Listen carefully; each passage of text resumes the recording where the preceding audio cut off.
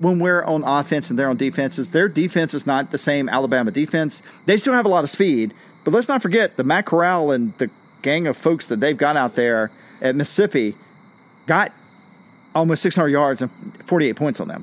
Now, part of that is Lane Kiffin throwing literally the kitchen sink at them, but there were drives where those tight ends were just like, wanted to call home. They were lonesome. That's how alone they were. They do that with a guy like Trey McKitty or Washington or Fitzpatrick, for that matter. We're going to eat their lunch. Now, they won't do it every drive, but that's there. And we've seen Bennett be able to make those throws. What's up, Georgia football fans? My name is Scott Duvall, and you're listening to episode 248 of the Waiting Since Last Saturday podcast. I'm joined today by my two co-hosts, Will Leach and Tony Waller, and this is the Georgia-Alabama Preview Show 2020 edition.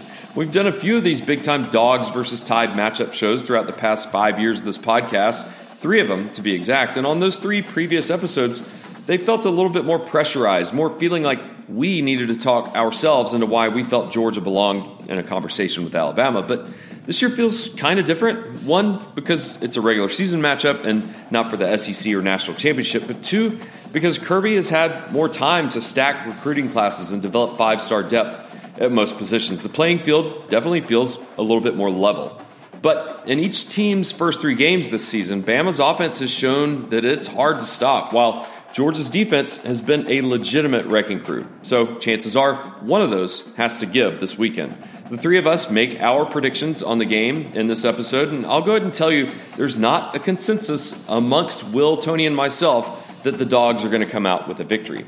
But thanks for tuning us in today. This is the part of the intro where I'll typically give you a heads up on any audio issues that you might experience as a listener on this show. And yeah, we're again outside on my back deck today. The crickets and nightlife can be heard in the background, which is nice. But let's just say there's a dog who, for the first 30 minutes, is very dedicated to his skill of a consistent cadence of barking. So just wanted to give you a heads up on that. And let's just jump on into it. Enough of the intro. The Dogs versus the Crimson Tide is almost here, and we're here to talk about it. So hope you enjoy episode 248. So the guy whose house I stayed in Pasadena, who's a huge Dodgers fan, texted me today. He's like, "It's over." I'm like, "Dude, y'all are just going to win in 6 games instead of 5 now." Dodgers. Dodgers are too good. I don't know if the Dodgers are like it's over, but like yeah. Well, if the Braves get to count them out at your peril. It's 7-0 now. Yeah. But if the Braves win this game, it makes me feel like the Braves have a chance, as opposed to last night's win was like, okay, right. So it's 4-1 instead of 4-0, because that is a tough Dodgers team. Now, it could be the Dodgers are not playing well and the Braves are playing really well at just the right time, which is what happens. It also helps when Kershaw is scratched. Yeah, I agree. And Buehler with the blister, although he was great last night. By the way, that was fun. I appreciate you setting that up. That was fun. That was good. Oh, yeah. That was Let's really tell cool. the listeners. Yeah. We just spoke with the Alabama football podcast. Dave Osmet had us on his podcast. It was great. It tested my knowledge to be able to think on my feet and remember the names of players and positions correctly. But I think I suppose our number line of crap that we're usually just tossing. Yeah, that guy that plays that position behind the line. Tony, what did you do last Friday night? I went and watched the Oconee County Band march, but I went to Pueblo, Maine afterwards. I went to Pueblo, Maine. I guess we just missed each other. Oh, wow. The wife and the kids and I, we sat outside on a lovely picnic table where they've added a whole bunch more out there. And the kids are always happy with the burgers. They got the cheeseburgers and the fries. And then my wife and I, we decided to split the sweet chili and avocado sandwich. Now, we went with the chicken instead of the hamburger, and it was amazing. And the best thing about it was we got the duck fat fries. Is that what they do there? They're fried in duck fat and have rosemary. They're fantastic. Also, they have fries, they have a special fry. It was it was chorizo fries this week. A lot of times they'll put some brisket over the top of them. It's great stuff. Yeah, so I mean, it's just one of the many restaurants that SP2 Hospitality has. Of course, you hear us talk about El Barrio and the Pine Bar, and the Pine Bar they've changed their menu to tapas, and El Barrio is right next door, and you've got the lovely patio. It's going to be great weather this weekend, kind of fall-like. I think it's going to be in the highs in the 60s, lows in the 40s. So if you're looking to get some food to take to your tailgate or just to do some pre-tailgating eating before you get to the tailgate, I can't think of any better place than either El Barrio, Pub on Main, or the Pine Bar. I agree with all of those things. Yeah, I haven't been to the Pine Bar since they switched over to Tapas. We are huge fans of El Barrio. We're huge fans of Pub on Main. Like I said, the wife and I went there with some friends, actually, some band parents. Scott Michaud, former writer for the Augusta Herald, golf writer, and his wife and I. And my wife went and had a couple of drinks, had a little nosh while we're waiting on the kids to finish up the football game on Friday night. It's a standard go-to for us at Pub on Main, and the kids actually the other day were asking us, "Hey, where we go back to that taco place where we sit outside and play putt-putt?" And you're talking about El Barrio there.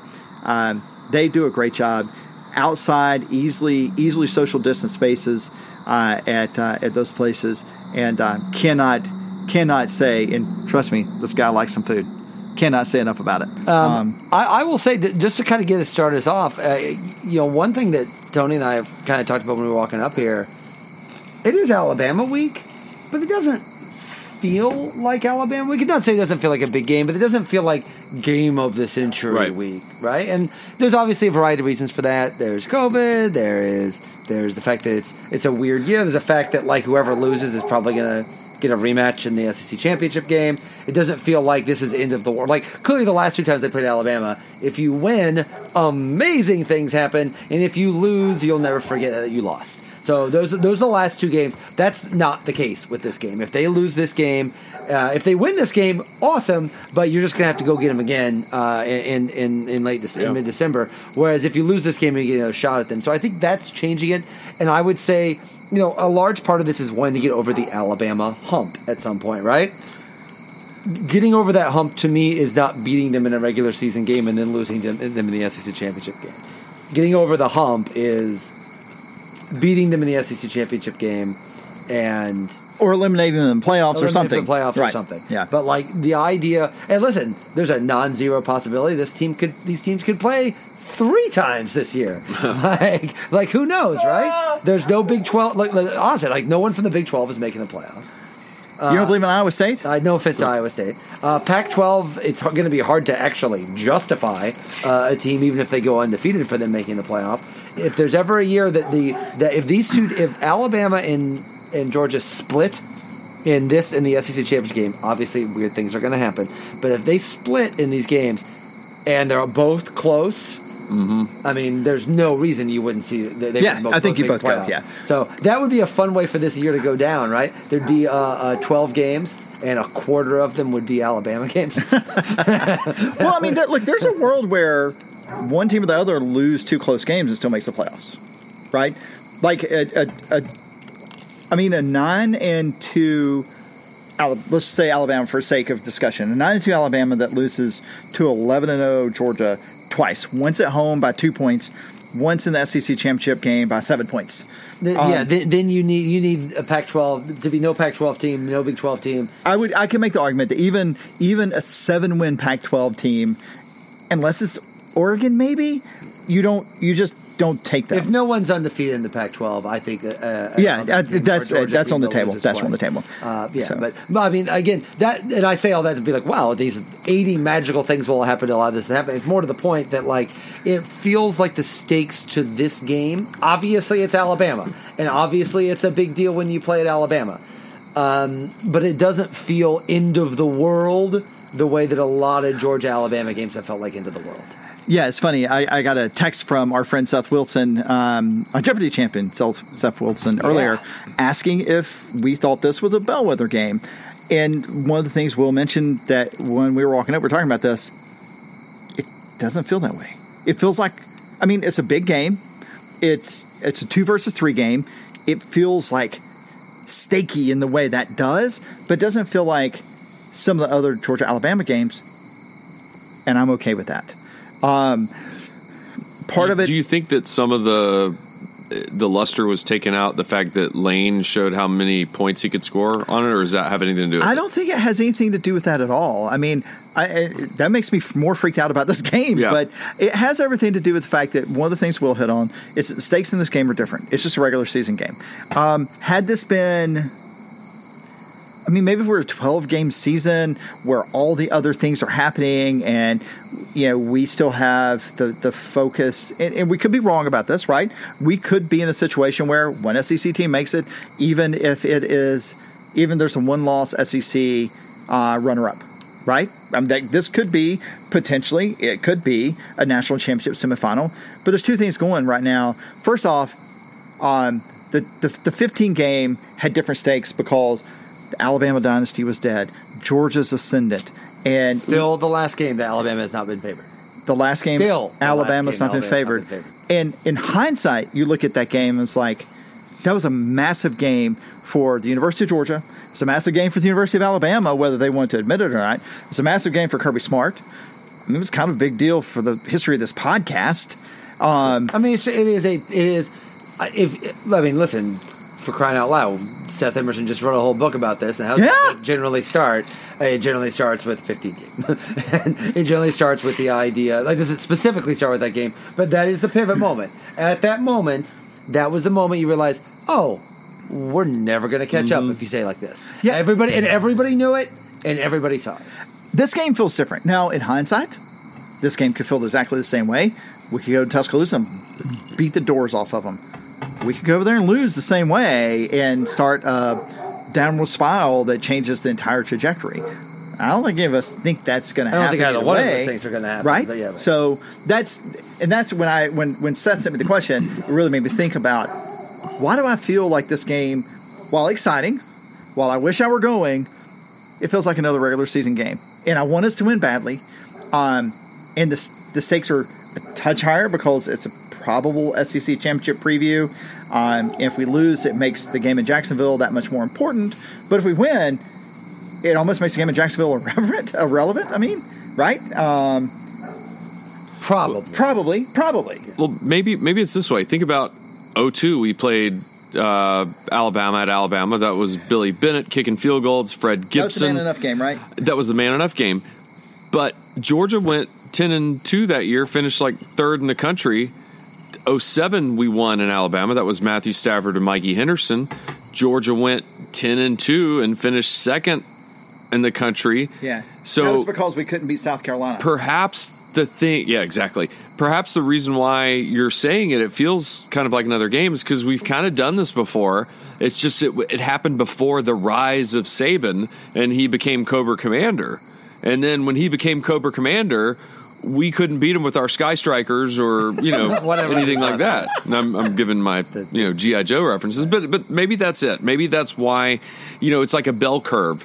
We're on the back end of that curve because Saban doesn't scare you like he used to. Scare one way or the other. The fact remains, Kirby Smart's here because of Alabama in every possible way. What he did at Alabama, Georgia wanting to be Alabama, what Alabama has done to Georgia, why people are skeptical of Kirby Smart sometimes in a way that we all disagree with, but nationally speaking is still there, or because of mistakes that he made against Alabama. This is... Go ahead. I don't know if you've heard, but none of Saban's former assistants have ever beaten him. I've heard that. I have heard that. And so for me, that's the... I know that Georgia can still accomplish all of its goals, as I think we've used that construction before, if they lose this game. It's not over. It doesn't mean this team's failure. It doesn't mean anything like that at all. But Alabama is the reason that Georgia football is what it is right now. There's just that's what Georgia's trying to be. It's what they're trying to become. It's what many people for years have thought Georgia could become, perhaps even more easily than Alabama became it. That's what they're trying to do. It is a measuring stick game. It's always been a measuring stick game. It's just that usually when it's a measuring stick game, it's for a national championship or an SEC championship. Now it's a measuring stick game in the middle of the season. And I think that it both minimizes and maximizes its importance. It's a huge, huge game in a macro sense. In a micro sense, it might not mean as much. I feel like it means more for what Georgia football is and what we're trying to do. as opposed to if they lose this game, oh no, this season's over. I mean, it's not. To be fair, next week's game versus Kentucky is a whole lot more important for Georgia to win than even this week's game against Alabama. Every game, that's like to me, that's because it's East. Isn't that the great irony of this game? It's probably the game they need to win the least. Actually, that's probably right, and maybe that's why this game feels differently. Like if you have them lose, I mean, if we're going to lose one game, that's the way, Florida or Alabama, obviously you'd rather lose Alabama. Absolutely. Well, I mean, I'm not trying to give away what I'm going to say at the end of the podcast, but I said we were going to be 9-1, and we're going to win the East. So, I mean, it's not hard to figure out how this game plays out in the big picture. I mean, I think the one thing I will say to that is that how we win or lose this game does matter, right? If we get our eyes beat in, or we get our eyes beat in, I guess the right way of putting it, you do invite a lot of the, there's Georgia with that offense thing again. Yep. There's, defense no longer wins championships in the SEC or anywhere else. Maybe the SEC has become the Big 12. Maybe the SEC has behind, and Georgia's still SEC, right? Yeah. I mean, you're not wrong in saying that. And you're not wrong in thinking that if that's where you are. I mean, I'll probably argue against that Sunday if that happens. But, the thing that I keep coming back to with this game is that, like the 15 game, do not go listen to the podcast. The 15 game, there was a level of, I squinted, I held my left leg up, and I looked, if you see just the right way, we can sneak out a win, right? I mean, probably the last post I have on the Georgia Sports Blog says, I'm not afraid of Alabama. And I'm not. I mean, maybe it's bravado, I don't know, but there's two things we have totally different than we had in 2015. First is coaching. Second is mentality because of coaching. Now, we have different talent, but that has everything to do with coaching. I knew there would come a time when Georgia was a better coach from a guys ready to play week in, week out than under Richt. We reached that in 2017. I knew there would come a time when we'd be able to out talent or match talent with everybody else under Kirby Smart. I think we're there. The one place that I wasn't sure how long it would take us to get to where we would be able to match in game or halftime adjustments, because Rick was pretty good at that. Rick's coaching staff, say Willie Martinez and certainly Schottenheimer, we were good at making adjustments. Kirby Smart's reached that. Right? What we've seen is in the second half from both teams, it has a lot to do with talent, but it also has to do we're doing different things. We're not solely beholden to a game plan or to what I talked last week about James Coley, right? He gets one thing that works, he's going to go that well 17 times. We saw that last week. And that's not what Kirby Smart does. I guarantee you Kirby Smart went in at halftime and he was mad about not getting a touchdown there. He was just as mad about the pass, the blow up on those two pass plays. He was just as mad about the fumble. He was just as mad about a missed blocking assignment on 3rd and 5 where we got a first down. And that attention to detail is what's different between Kirby Smart and Mark Richt. Frankly, that's why Kirby Smart's here. And we'll see that across the field this week. Really, there's probably only 2 or 3 other coaches we'll see that across the field with. Jeremy Pruitt's probably one of them if he ever figures out how to wear a gaiter. But he's not particularly close. But look, I will tell you that of all the coaches in the SEC that could get there, Jeremy Pruitt scares me more than Dan Mullen. I mean, Dan Mullen, hey, by the way, I don't know if you saw today, but I think the reason Dan Mullen won a full crowd at the Swamp is he needs football players. They had allegedly five cases. 5 confirmed. Rumors are 19. Right? I mean, they're on the verge of not being able to field a team against LSU, which is a shame because. Will they cancel the game? They'll move it. If they've already moved, we'll talk about this. But with Vanderbilt moved. Vanderbilt, Missouri. You know, it'd be great is they might he was here last week. What they might would be playing the week before Georgia on Halloween, and that way they don't get their off week. Listen, I do not want to diverge to Georgia, Florida, but. I guess we probably can talk about Florida, Texas A&M a little bit, sure. But anything that we can do to make it harder where Florida bros can cry, I'm here for. Now, having said all of that, getting back to the game at hand, I am. There is no doubt whatsoever that Nick Saban is and will remain, as long as he's coaching, a better coach than Kirby Smart. And I don't think that's provocative to say. Nick Saban is, if not top 2 or 3, certainly top 5 all-time head college football coaches. Kirby Smart could eventually be in that group, right? He's not now. And so it's not provocative to say that Kirby Smart has to do it better in order to be on par at the minimum with Nick Saban. Our team is as talented as their team. It just is. And we'll get into the offense versus defense in a minute. I think our defense is certainly strength on strength. Our defense is number 1 with a bullet right now. Whether you look at advanced stats or actual stats. Same with their offense. Their offense is number 1 with a bullet, whether you look at advanced stats or regular stats. And what was they didn't gain like 70 possible yards in the Mississippi game. Like there were 70 yards they left on the field the whole game. I think they had 12 drives and they scored touchdowns on 9 of them. They scored 63 points, and they would have scored on 10 had Najee Harris not fumbled at the 1 yard line. Yeah, they had I think I saw they had a turnover on the 1 and kicked a field goal or had a turnover on downs or something. I think what was they came 13 yards short of having the maximum 13 yards. What it was? Yeah, that's right. That's right. Maximum number of yards that you could have had. Well, that offense scares me. Yeah. But to be fair, look at the drive chart that Lane put up on him of like 70 yards, 75 yards, 80 yards, 65 yards. And for me, one of the fun things about watching that game, Lane was pedaling as fast as he could in that game. He threw out an option play at some point. Like, it was so He's an fun. American treasure. I have to say, like, he is so perfect for Mississippi. Like, I tell you, I honestly believe it's the perfect place for him. Yeah. Yes. And I mean, he could go 6-6 for 5 years, and they'll still love him. Yeah, but but it'll also give him the freedom to do. Like, they'll never give him any crap about it. And one of these years, he's gonna roll aces every game.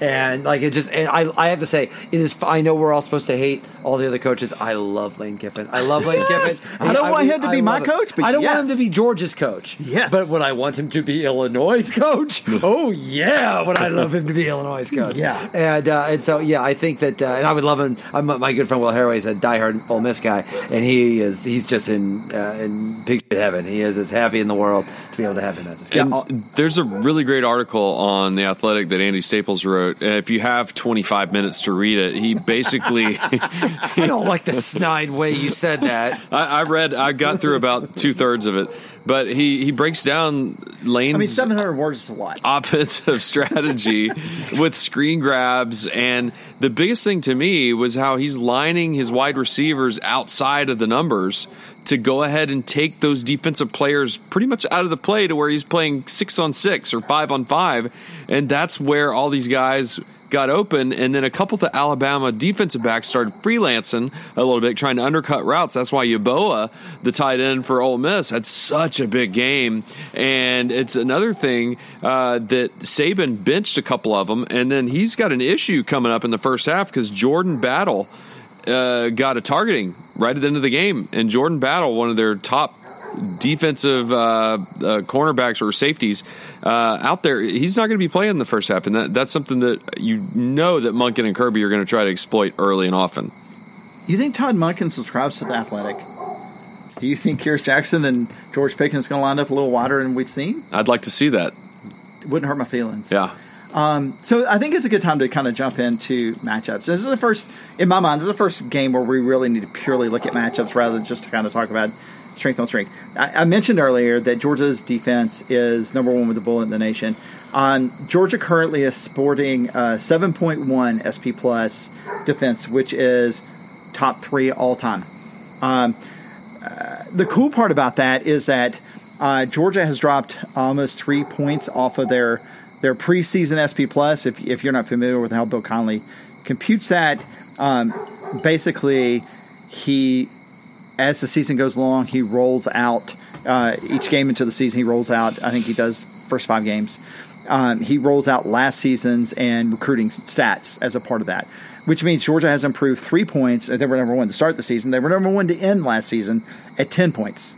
So Georgia is being historically good at preventing explosive plays, at creating havoc, making offenses get behind the chains, essentially. Alabama's offense, on the other hand, is basically looking like last year's LSU defense. And I know a lot of you are like, oh, great. We saw what happened there. We'll talk about that in a minute. I think the thing that is most impressive about Georgia's offense to me, and when you're talking about Georgia's offense, is Georgia's offense has not had the explosion the rest of the SEC, many of the other SEC offenses have had, and I'm fine with that. The one thing that I looked for out of Todd Monken was a difference in philosophy, particularly as it relates to spreading the ball around, giving multiple looks, and not just multiple looks, but getting the ball to your playmakers in space. We're seeing a lot of that. And oh, by the way, for a guy that's 5'10", Stetson Bennett is top 2 or 3 in the nation at throwing the ball down the middle. I don't know if you noticed, what Richard Johnson posted on Sunday. Alabama's getting eat up in the middle by Texas A&M and got eat up in the middle by Mississippi. Yeah. Right? That doesn't really mean anything for this game other than I bet Todd Monken knows that. And it's a game where those tight ends, especially Kyrus Jackson running over the middle, can really make hay. Do not be surprised also when you start seeing that. Those cornerbacks start freelancing, which means you get one-on-one matchups, particularly with outside leverage, with Pickens. Yeah, because he's been kind of quiet this year. He has been quiet because he's been there. There've been a lot of bracketed coverages on him, a lot of man on the line, a lot of chucking him on the line.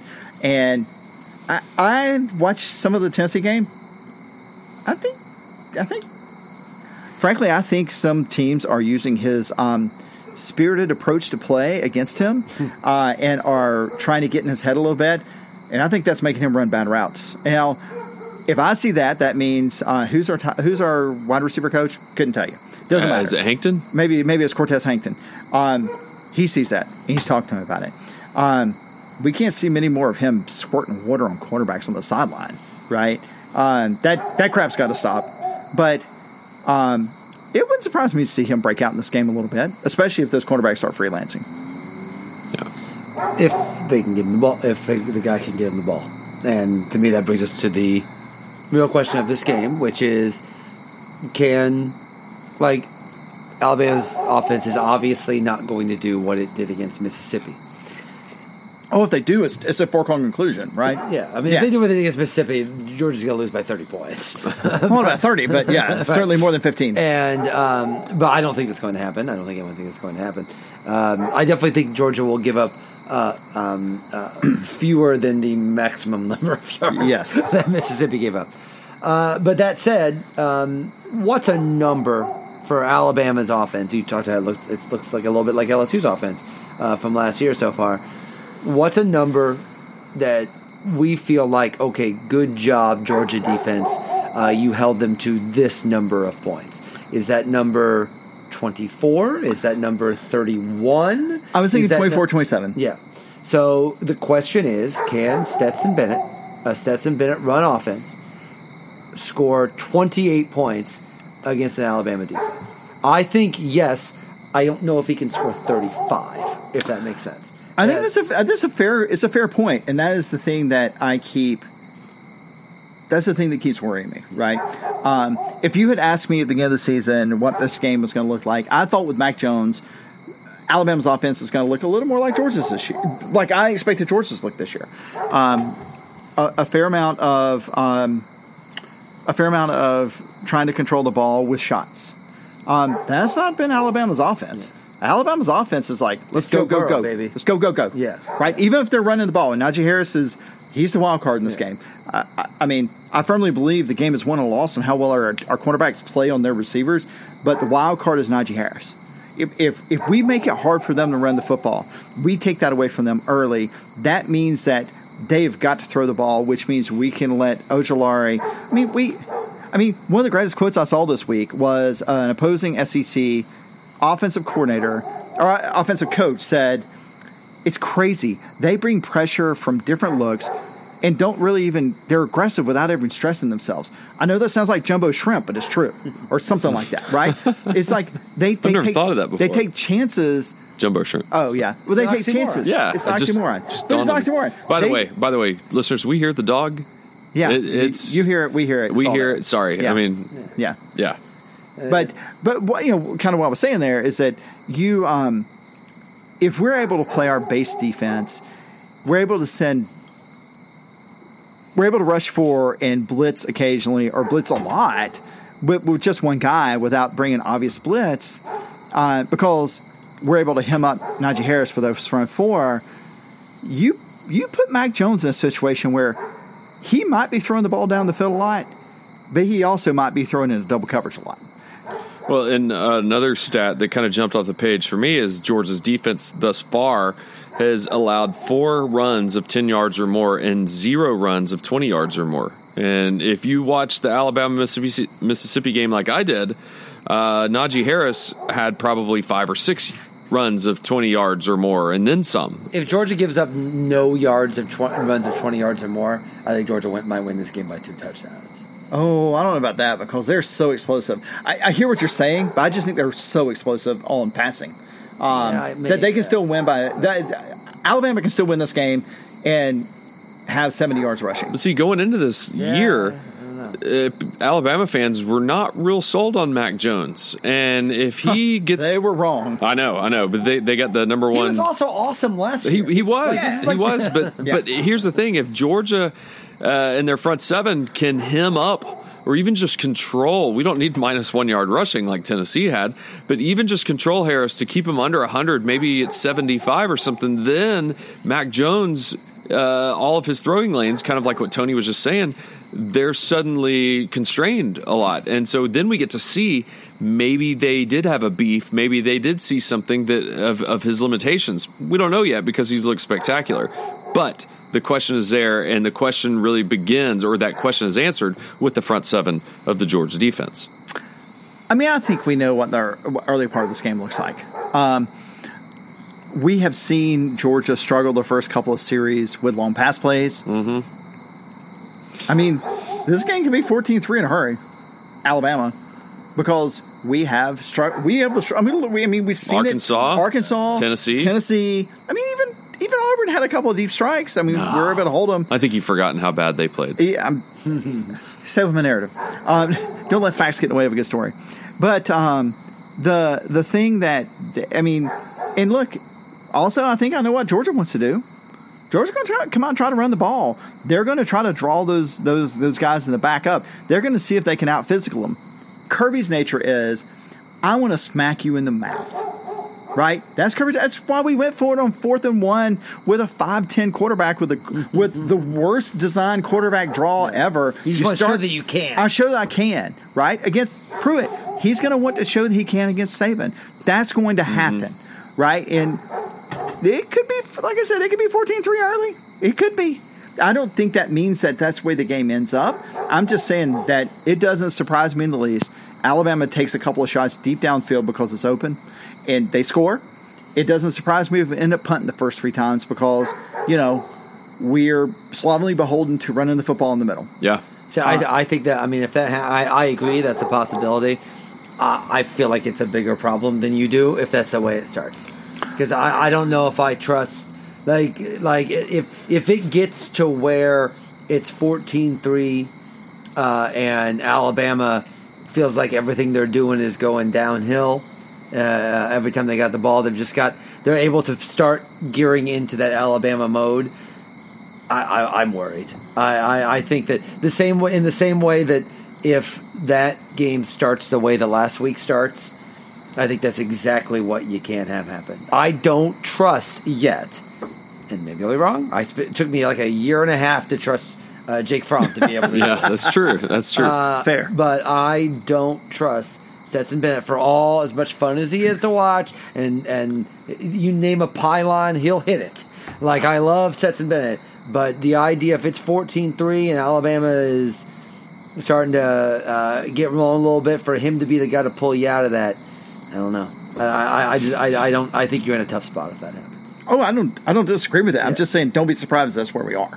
Because we've had 3 games in a row where early we've given up long passes. And to me, I would assume that, I'm sure the coaching staff is all over this as well. I mean, the idea of and to me, that was what's so interesting about what Kirby Smart talked about after the Tennessee game.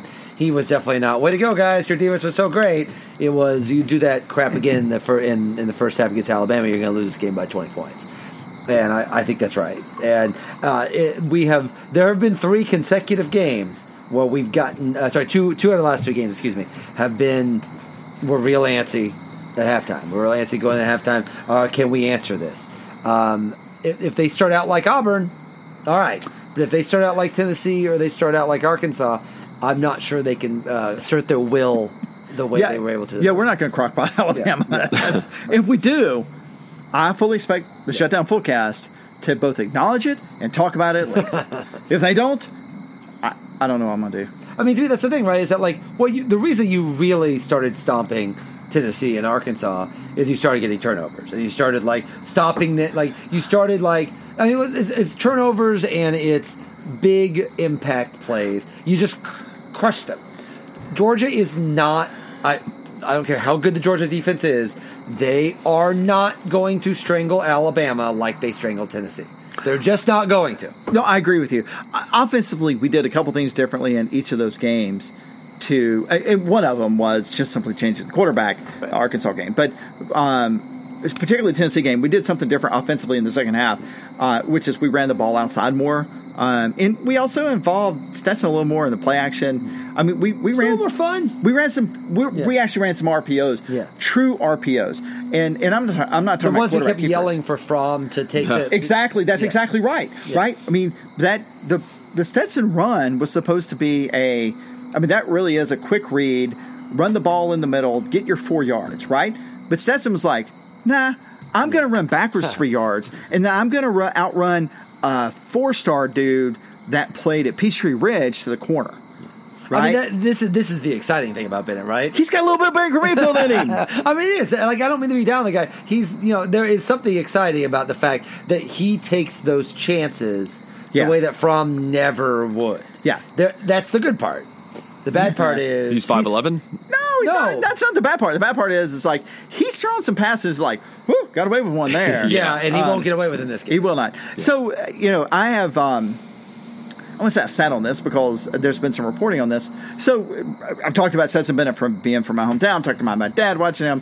One of my closest friends in the world, a guy I grew up with, a guy who I literally lived with in Athens when he was on the home team here in Athens. John DuPont was he's the play-by-play guy for WKUB in Blackshear, Georgia, who broadcast the Pierce County games, which is where I started doing high school football on the radio. And Seth actually had the quote with him saying yeah, Stetson, Stetson would freelance a lot. And I don't want him to freelance, but he would, if nothing was there, he'd just take off and run. Because, he can always get 15 yards. And we would get holding penalties because they were like, oh, Stetson's running. We don't, right? Mm-hmm. Stetson is low-key quick. We saw it against Arkansas. We saw it yesterday. Now, I don't want it to come down to us having to have him run the ball 15 times. But if we get in a situation where he's got to run the ball to get a first down, I'm not afraid of him doing it. I think the other part about it when we're on offense and they're on defense is their defense is not the same Alabama defense. They still have a lot of speed, but let's not forget the Matt Corral and the gang of folks that they've got out there at Mississippi got almost 600 yards and 48 points on them. Now, part of that is Lane Kiffin throwing literally the kitchen sink at them. But that also is, Scott's not wrong. Those tight ends, there were drives where those tight ends were just wanted to call home. They were lonesome. That's how alone they were. They do that with a guy like Trey McKitty or Washington or Fitzpatrick for that matter. We're going to eat their lunch. Now, they won't do it every drive, but that's there. And we've seen Bennett be able to make those throws. This is, I don't want to sound like I'm down to Bennett because I'm not. He is so fun. Oh yeah, he's so fun. He is not boring backup. Even he's more fun than Fromm. He is more fun than Fromm. I know. I love it. No one would disagree with you. But you just got to be careful. And I got a stat for you that I got from Bear, on ESPN. Bear, the guy that does the picks. I've heard of him. Yeah. Alabama's 3-and-out rate on defense is the worst in the country at 8.8%. But it brings up an interesting point, right? Part of Georgia's strategy in this game has to be slow the game down, right? Even if we're we have to be okay. If it's 14-3 at the end of the first half, if Georgia it's 240 yards to 160 yards, and Georgia has... Look at they're moving it. They just haven't scored. Moving it all and keeping the... I mean, right now, Georgia leads the conference in time of possession. Alabama is second to last in time of possession. So part of Georgia's strategy here is absolutely going to be a time of possession game. Because if we're holding the football, even if we're going... I mean, I don't expect us to have 14-play, 7-minute... 45-yard drives. We're not Navy, but I would expect Kirby to try to really mitigate the number of plays we run where we're hurrying up, right? We're trying to shorten the game.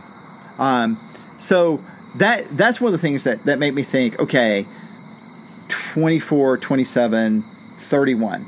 I mean, Lane Kiffin's never cared about the clock, right? I mean, they were literally running speed the entire time. He called a timeout for a field goal late in the third quarter, and he really could have used that at the end of the game.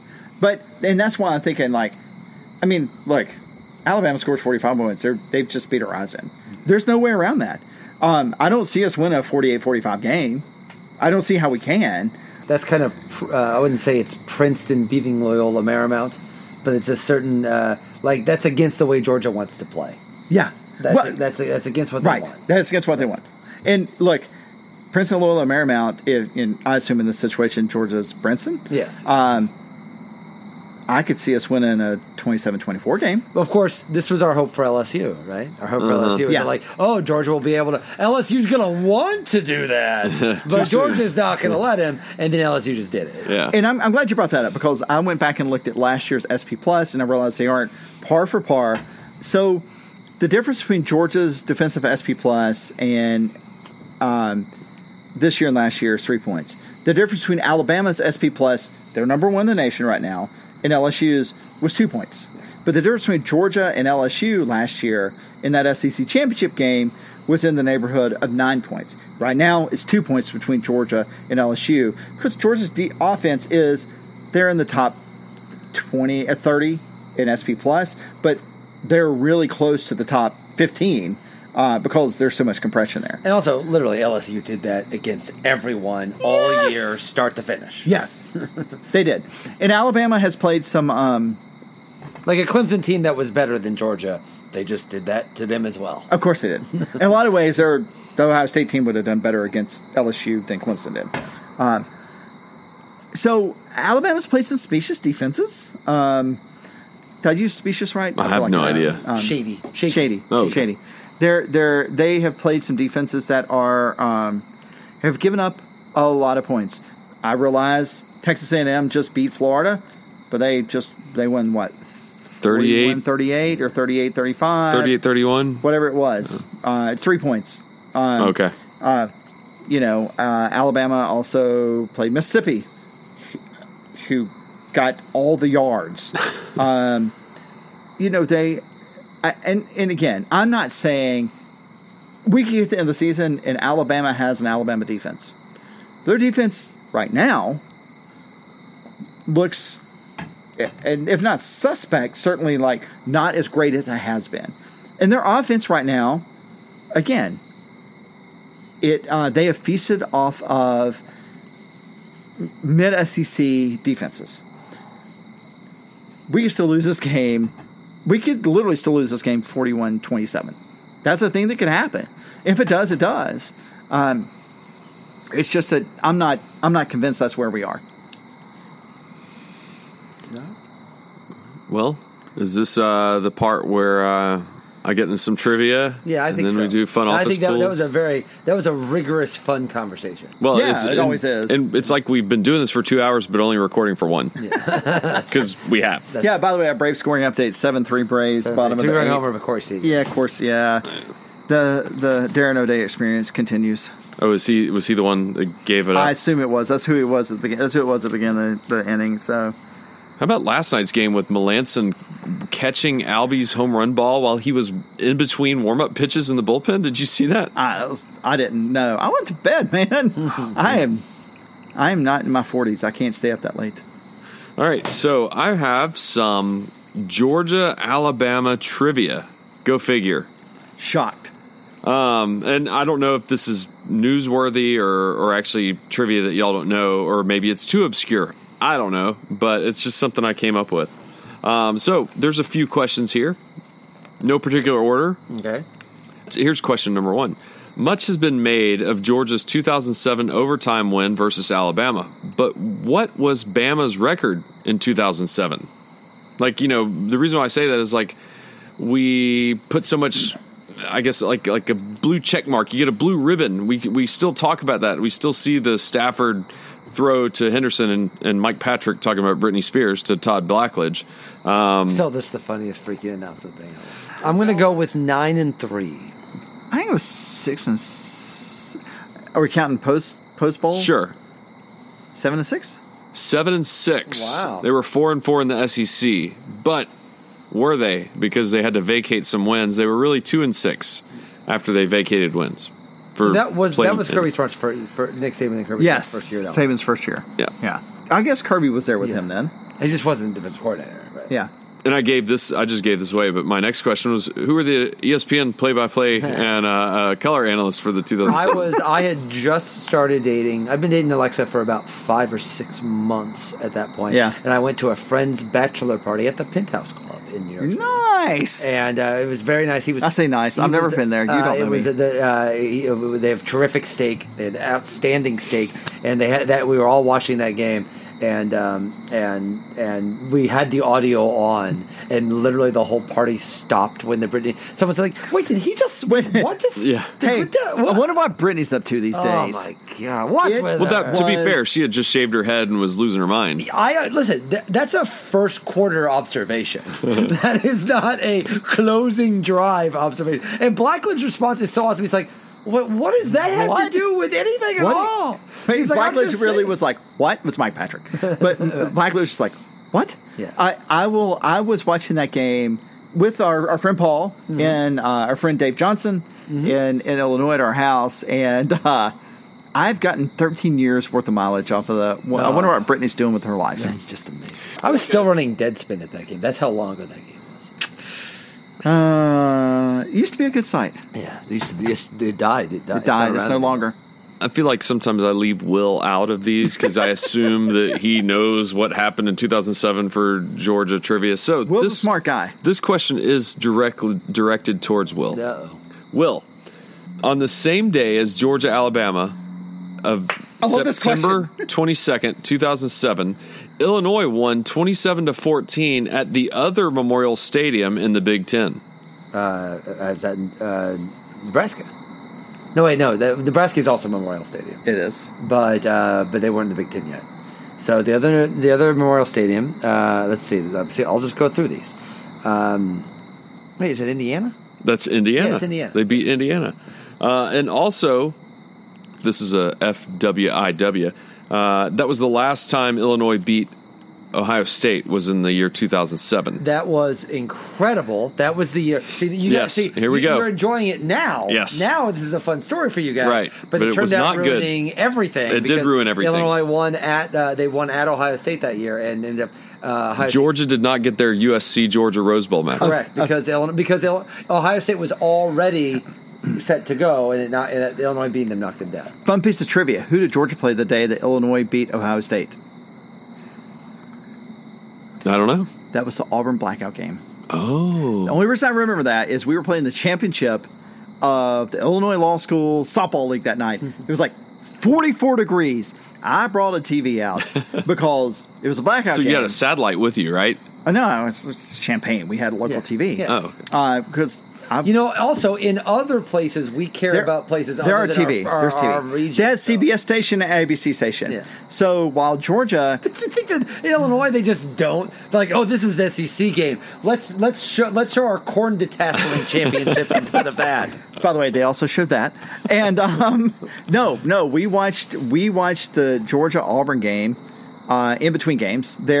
The field's over in Urbana, out past before you get to whatever the strip club was on that street. I know what you're talking about. Yeah, I know. But Silver Bullet. the Silver Bullet, my baby. Yeah. But we watched, and people wanted to switch over from Georgia Auburn. Oh, what did you do? I was like ready to fight people. People want to switch at the end of Georgia Auburn because Illinois Ohio State was starting, and that game was I think the game was a night game. Or maybe Georgia at 2:30. Yeah. Started 2:30 Central, and that game started like 4 or 3:30 Central or whatever it was on ABC.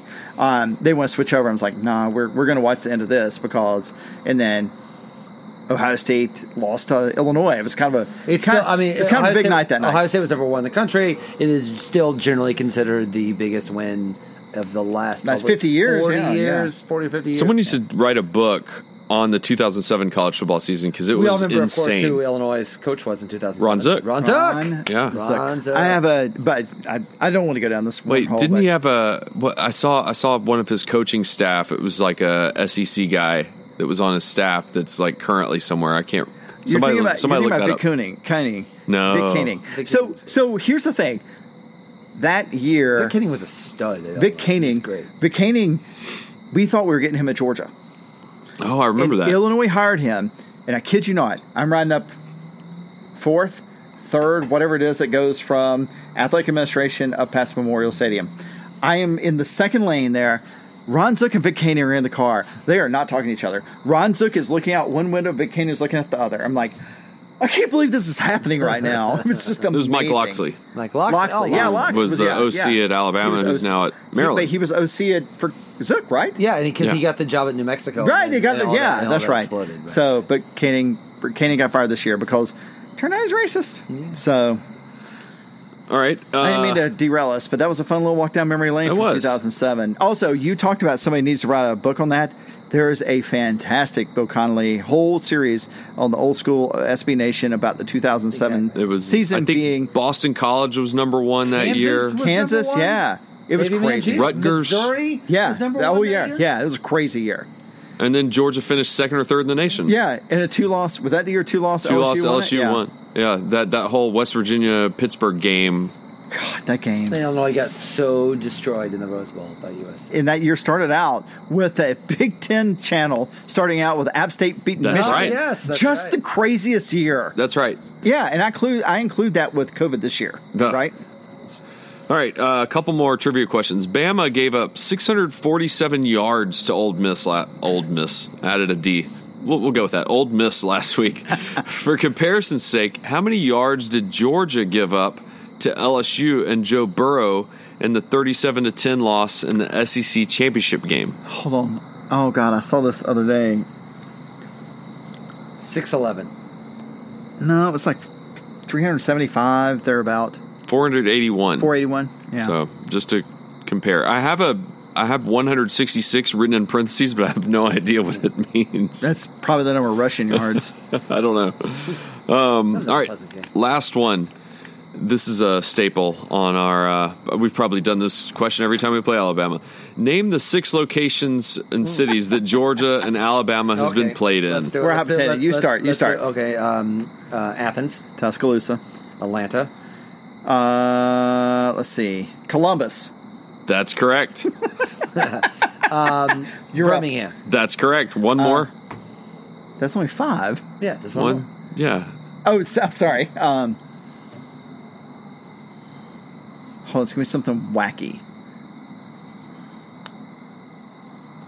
I'm going to say Montgomery. That's correct. All right. Yeah, so 3 cities in Alabama and 3 in Georgia. What have you said about Columbus before? You just assumed. No, that's why I threw Columbus out there. It's like, you know what? If you don't know an answer for a place where a football game has been played throw out Columbus. prior to the war, Columbus. Yeah. Exactly. In fact, I played a football game in Columbus. I'm sure you did. Greater Atlanta Christian versus Jordan High School. Yeah, we got beat pretty bad. I thought that was the game from Remember the Titans. I was waiting for those two things to merge. Did I tell you I was in I Remember did. the You Titans? did. You mentioned. Wait a minute. I've seen the video. You remember the Titans, not the movie about Marshall. Yeah, that's Correct. That's the Okay, I was, so with, you were I was not- with Denzel, not Matthew. So you were not McConaughey's arm double. No, Okay. no. He's got really short arms. I didn't know that. That's what I heard. Anyway. Right. Where was I going to go from here? Oh, It's yeah. hard to say. I've been You finished podcasting. trivia? Yeah, way we too got long. fun office pools. We did trivia. Surely we're talking about Trivia. jerseys. Fun Fun office office pools. Yeah, there was one other thing. That's okay. It'll We've come been here to a me. long time. We'll just blast right there. That's true. We have. All right, let's go through the fun office pools. He's going to turn over. And he's going to look at his notes at the end of the night and be like, "Oh, right." He'll text me, "Will you have cancer?" And I'm like, "Oh, you should have mentioned that." I wouldn't do that. I would tell you face to face. I mean, you forgot it. You had it in your notes and you just couldn't find it. All right, so let's start with fun office pools. Do you want to check the standings first? I mean, I'm always up for If you checking insist. standings because All right. I'm pretty high. Let's check the standings first. The overall season standings. Aladal is in first with 166 points, 11 points in the lead. Yeah. We've got Chris in Vegas in third place, Dog in Austin, UGA Swag, and then Tony Waller, 16 points off the lead with a 25-13 record, 150 points. I'm looking for Maggie Waller. She must have dropped off. She did. She didn't do well. Oh, because- she's 24th. She's 22-16. Then Will Leach in 29th place, 23-15. All right, let's go ahead and make our picks. Should get Missouri and Vanderbilt off of there. And, Yeah. All right. I mean, let's go ahead and pick Florida LSU. Though. I think we should. But I don't know. We don't know. We don't know what's going to happen. Hard to say. Hard Well, to let's say. start. Let's have a palate cleanser first. Let's go with Georgia State versus Arky State. That's a Friday game, I believe. Correct? Friday? Or Thursday. Yeah. Thursday. Thursday. Okay. Yeah, friends, if you're listening, you should pick the games for Thursday. Yes. Georgia State. As soon as Skype gets us out, I mean, it's Sunday night. Sunday. Tuesday night. Yeah. I'm taking G State. Yeah, give me Georgia State. I'll go with the Panthers as well. All right, Cincy versus Tulsa. Two boring teams, but Cincy's somehow ranked 8th. Did they take Ohio State's spot because they're not playing yet? No, or- Ohio State is in the top 10. That's not right. You know, North Carolina is 5. Dude, Luke Fickle's got the Bearcats. They haven't playing. started playing. Luke Fickles with. Oh, he's the coach. Cincinnati's head coach, I thought it was yeah. Tommy Tuberville. Just kidding. Just kidding. It's too soon. All right, so who you got, Cincy or Tulsa? I put this game on there because Tulsa has played really, really good football. They beat UCF. That's true. Thank you. And thank you. It is so weird that North Carolina is 5. Yeah, It just kinda blew me away to see They'll come that. crashing back Sorry, down. go ahead. I was waiting for your Mac Brown joke. It's Mac Brown factor. I still think Larry Fedora should wear a fedora. So Well, he's not coaching there anymore. I thought Mac Brown catch a plane or something like that. Isn't that a well, thing? all he their did? games are at noon, so he didn't have to catch a plane. He'll take the train. Give me the Bearcats. I'm going to take the Golden Hurricane. I'm going to take the Bearcats as well. Remember the Golden Hurricane, as mentioned in my podcast with RJ Young, who lives in Tulsa, the People Still Read Books podcast. There is a reason that the hurricane is the mascot is in fact a tornado. And I always thought the reason was because you can't personify a hurricane, but you can personify a tornado. But in fact, they actually were once called the tornadoes. Disappointing. Just drop RJ Young in there like nothing. RJ's great. RJ Young's just a I great did guy. not know him, and he's great. Yeah, fantastic guy. Yeah. All right, Central Florida at Memphis. That's probably a good game. I'm taking Memphis. I am taking Central Florida. I'm going to take Central Florida. I need the points. I need the win. I think they're going to win. And now to the SEC. 1, 2, 3, 4, 5, 6 games. Oh, Not yeah. 'cause- 7. Yeah, Vandy and Missouri are off the board. Texas A&M trying to avoid what's happened to their opponent the past couple weeks, playing Mississippi State. You have the big win, and then you end up scoring 2 points versus Kentucky. I'm starting to think that maybe the Mississippi State Experiment is over. It's not over, but it's just like this is the worry about him in the SEC, right? Is the idea that you'd come in and be like, yeah, but this is the grown-ups now, and that thing that you want to work will just stop it. Yeah. And it kind of looks like that might be happening now. Yeah. I mean, look, Mississippi State's getting the Mike Leach experience, which normally takes 5 years. They're getting it in one season. So give me A&M.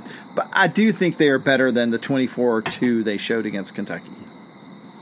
I think State gets it right because I don't believe A&M yet. God. I don't believe Jimbo. That would be spectacular. A&M beats Florida and then loses to Mississippi State. Yeah, love it. All right, then speaking of Mississippi schools, we got Mississippi and Lane going to Arkansas. This is the official, like, two teams that are a little better and more fun than we thought they were going to be coming into this year. This does feel like a game where you're like, okay, we can get them all excited and get them all going. They're still not quite. They're still the team that everyone assumed was the worst team in the SEC coming into this year. I'm up on Mississippi. I'm taking Mississippi. I'm going to take Mississippi too, but this is like, in a funny way, this is like Georgia Alabama light. Very light. Right, very light, right. I'm taking Mississippi, but just because I don't think we'll pick Georgia Alabama in a minute. If you're not sold on Georgia Alabama to score enough points to beat, hold Alabama enough points and score enough points to beat Alabama, you certainly can't think that Arkansas is going to score enough points or prevent enough points against Mississippi. I take Mississippi. Yeah, I think Mississippi, and they're going to throw a backwards pass on 4th and 25 to convert. Yeah, we shouldn't talk about that, but man, Sam Pittman got rogered, and then the SEC is like, yeah, so, and right, it was terrible. LSU Florida, is that going to be played? Remains to be seen. I picked LSU to win this game earlier, so why not now? I mean, Bo Pelini gets fired if they don't. Oh, man. Let's just think about, by the way, another reason we should be happy that Kirby Smart is the coach of this team and not Dan Mullen. Like, the idea, like, just take a step back from it. This is just a little reminder for football coaches, a reminder that you live in the real freaking world. And what you say matters to people. Like, the idea, like, Mullen, like, if the only interaction you have with COVID is, man, I want my 90,000 fans because there was too loud at the Texas A&M game. I want them at my game. Like, dude, like, pull it together. Like, I have to say, I have never been less concerned about Florida than I was when he said that. Never minding the fact that Florida, then, of course, is having their COVID cases. But the idea, like, listen, do I think that Kirby Smart would love to have a bunch of fans to have a perspective, to have an advantage in his games? He wants to win games. Like Blizzard Brain, a part of Kirby Smart's like, I just want a big crowd advantage so I can win. But whether he actually believes that in a practical sense, he knows he's not stupid enough to actually say it. Like, the idea to be so flippant. And so, like, even if you actually think, great, now that DeSantis is letting 90,000 people in, I want that. Even if you actually think that, to say that and to say it in the heat of the moment, not because you want the fan base, but because, oh man, Texas A&M, there's too many people there. We should have 90,000 at ours. Like, there was 22,000 people there. Yeah, I mean, it's absurd. And again, the fact that Florida had the COVID cases is independent of this, because I would have said that before that. It certainly feels like a little bit of the universe reminding you that you don't know anything. But Kirby Smart has been consistently from the get-go. And they asked him in his press conference today about the Florida thing. He's like, it's just a reminder. This could happen at any time, and you have to be constantly vigilant. Dan Mullen wouldn't say anything like that. He was just like, me want fans! Me want fans! It made me happy, and I've been very critical of Kirby Smart many times on this podcast. It made me so happy in a human sense, and just having an actual professional adult in charge, that Kirby Smart would never say anything like that. It made me very happy to say that. I'm picking LSU because I want the universe to continue to punish Dan Mullen for that. Yeah, Mike Bianchi broke up with Dan Mullen this week, so I have to. You know, and there's also a shout out to the 7-6 Apparel. They have a great shirt. Chase Kelly has a shirt with Dan Mullen's face and a clown nose on it. So go buy one of those. I'm getting my consortium. You have to, he makes one of those consortium without you T-shirt this week. I can't wait. Right. But I in all seriousness, like if it makes me think that Dan Mullen is not actually, like, there's a reckoning coming. at some point. That like the things that he's supposedly building, for him to be so stupid as to say something like that after a loss. Again, not just because we want to get the football experience back and we think it's good for the community, but just to say their fans were too loud. I want more fans. To be so flippant about something like this was. It reminded me of when Muschamp made that comment about DJ Durkin. It was just like, dude, like this is more than just whatever is on your stupid football brain right now. It made me very happy that Georgia does not have a coach that does that. I mean, I hope Dan Mullen's coaching there in 26. So, speaking of Will Muschamp, he hosts Auburn this weekend. South Carolina got a big win versus Vandy in the rain over the weekend, and Auburn got a big, we already mentioned it, a big gift from the SEC referees. Auburn's going to beat their eyes in. Yeah, sad to say. That was a nice little. You know what? He'll always have that Vanderbilt game. Yeah, he will. That was the platonic ideal of a South Carolina game, right? Like that's what he's been trying to build the entire time. It works against Vanderbilt in the rain. Yeah, my only hope is because of COVID they don't fire him, because I need him to coach at South Carolina 6 more years too. There's a lot of coaches like that you've been talking about. Malzahn, Muschamp, Mullen. Yeah, because Mike Leach. We get the Mike Leach experience later in Athens. The West is whatever, but I'm fine with. I mean, there's only one coach in the East that scares me right now, and that's Pruitt. It's just in all honesty, like even like just getting about this again, even with I know we're all laughing about Pruitt's mask, but like that's what a dipshit does. Well, you get COVID through the ear holes. like honestly, like how would you feel if Kirby Smart coach showed up for a game with that? Like, how would you feel about it? Like I don't want to overstate this, but like that's like one of the dumbest things I've ever seen in my entire life. Yeah, it was not great. The memes were great. Yeah, and it's funny because he's not my team's coach, but like the idea of never minding just how stupid you look, but just like, you know, there is actually like a huge virus going around the country. We should all feel very, very fortunate that we get any football at all. And listen, Kirby Smart gets really fired up, and sometimes he forgets to put his mask on, but like he's clearly trying. And the idea that like so many of these coaches are actively just like this is the stupidest thing in the world just remind me once again how glad I am that Kirby Smart's the coach of this team. Agreed. And also, by the way, I think Stoops, it's not that I'm not afraid of Stoops. I think Stoops is a great coach for Kentucky. They're just not going to be able to recruit in a level to beat Georgia consistently. And we'll see about Drinkwitz, but they showed some fire. Yeah. Right? Oh, yeah. Beating LSU. Speaking of Kentucky, they go to Knoxville. Good. Kentucky. It'd be fun. Kentucky, Tennessee games this week. Oh, my God. That's a noon kickoff, so we get to watch it in its entirety if you want to. I think I might be napping. Yeah. I mean, I'm cooking a brisket Saturday. I'm getting up at 5, so yeah, I'll be napping. But I have to pick Tennessee as much as I hate to.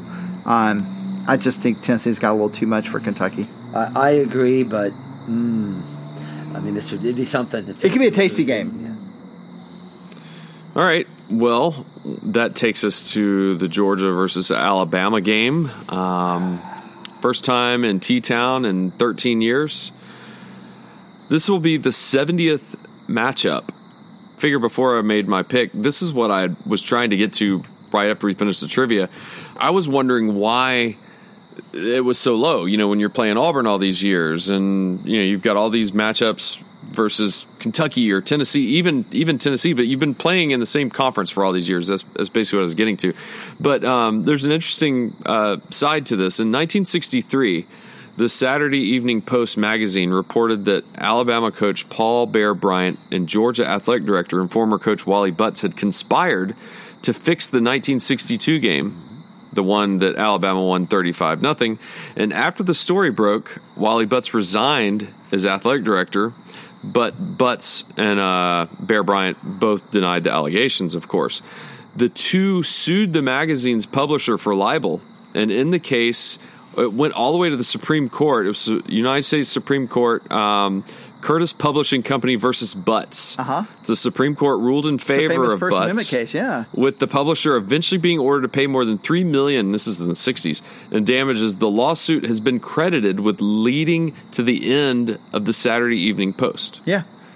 And because of the scandal, the schools decided to end their annual series after the 65 meeting, and they only played sporadically, including just 4 meetings from 71 to 82. So that's part of the reason why this is the 70th matchup and not somewhere in the 80s or 90th matchup. Having said all that, thanks to the history lesson, Georgia's lost 5 in a row.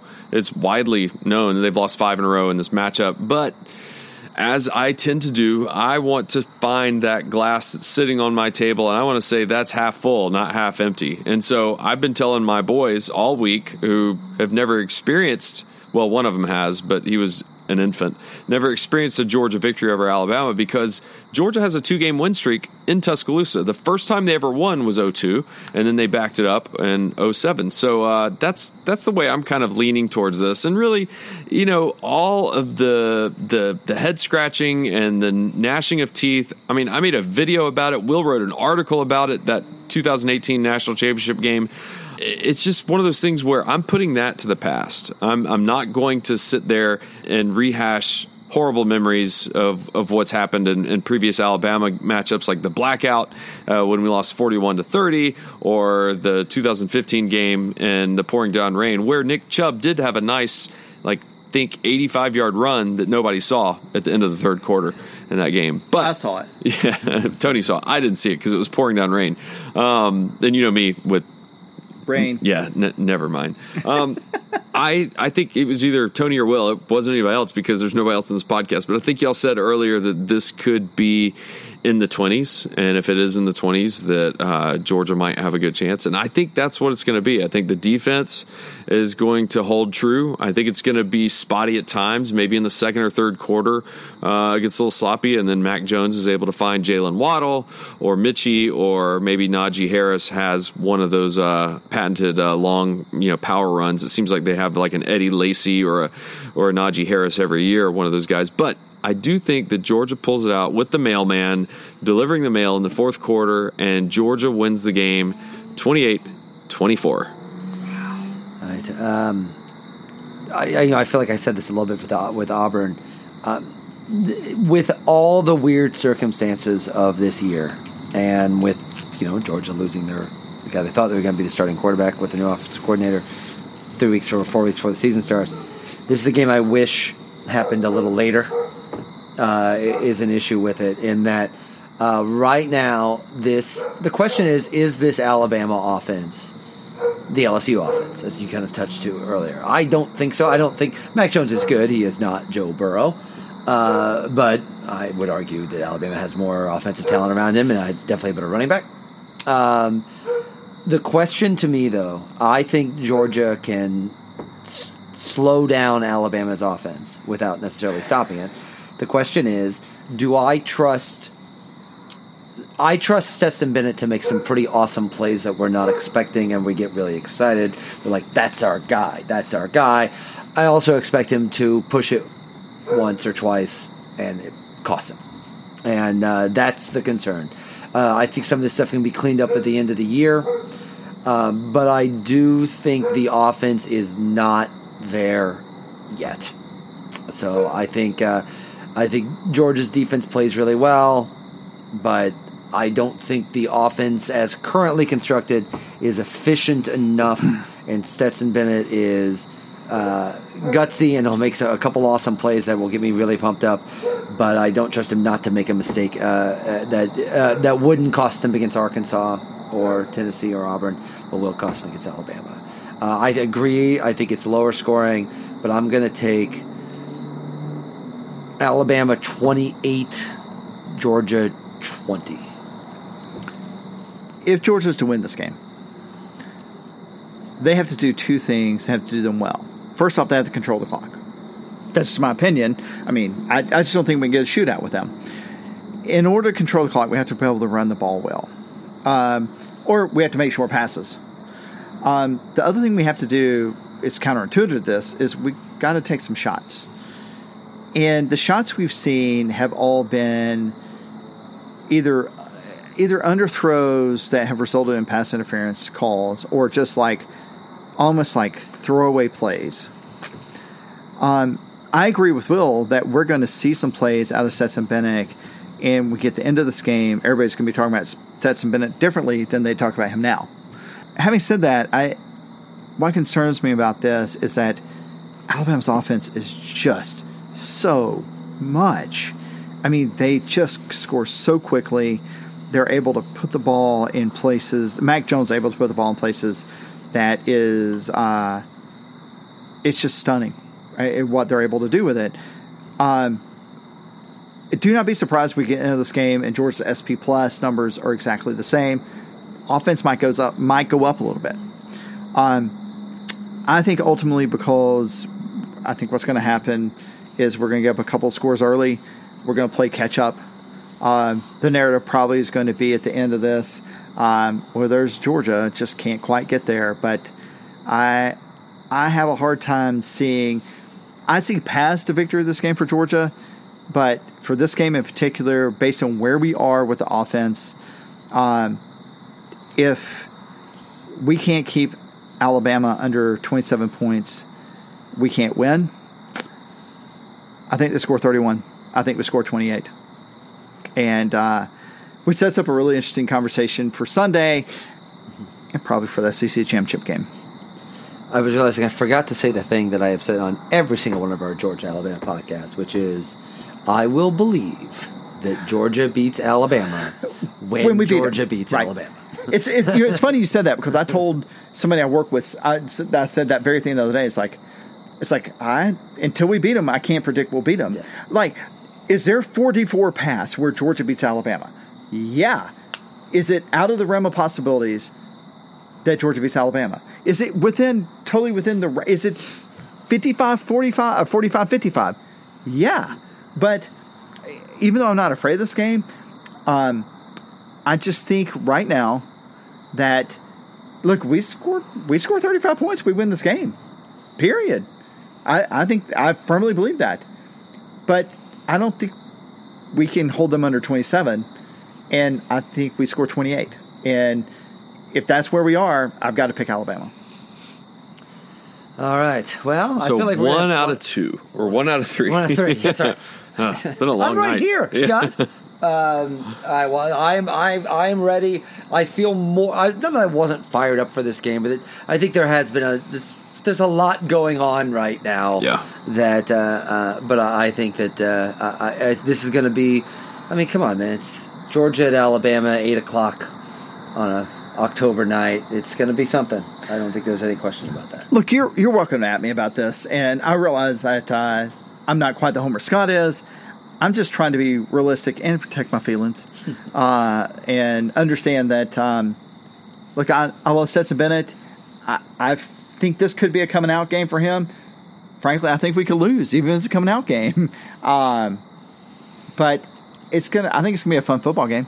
I think it's going to be. I don't see it a blowout either way, which means it probably will be. But whatever, it's fun. It's 8:00 Saturday night, and while we're not getting to go to Tuscaloosa, and I still don't get to go to Tuscaloosa, never been. I mean, it's right off I-20. You could probably go. Have you ever been there? You never been? I've never been. Yeah. I looked at tickets. I seriously looked at tickets, but I couldn't pull the trigger. I mean, you've never been to the city of Tuscaloosa. I've never been on I-20. I guess west of Birmingham. So yeah. The closest I've been to Tuscaloosa is when I went to Oxford. Also, just to let you know how just to put I've been looking at that on where we are at this particular moment. Just know that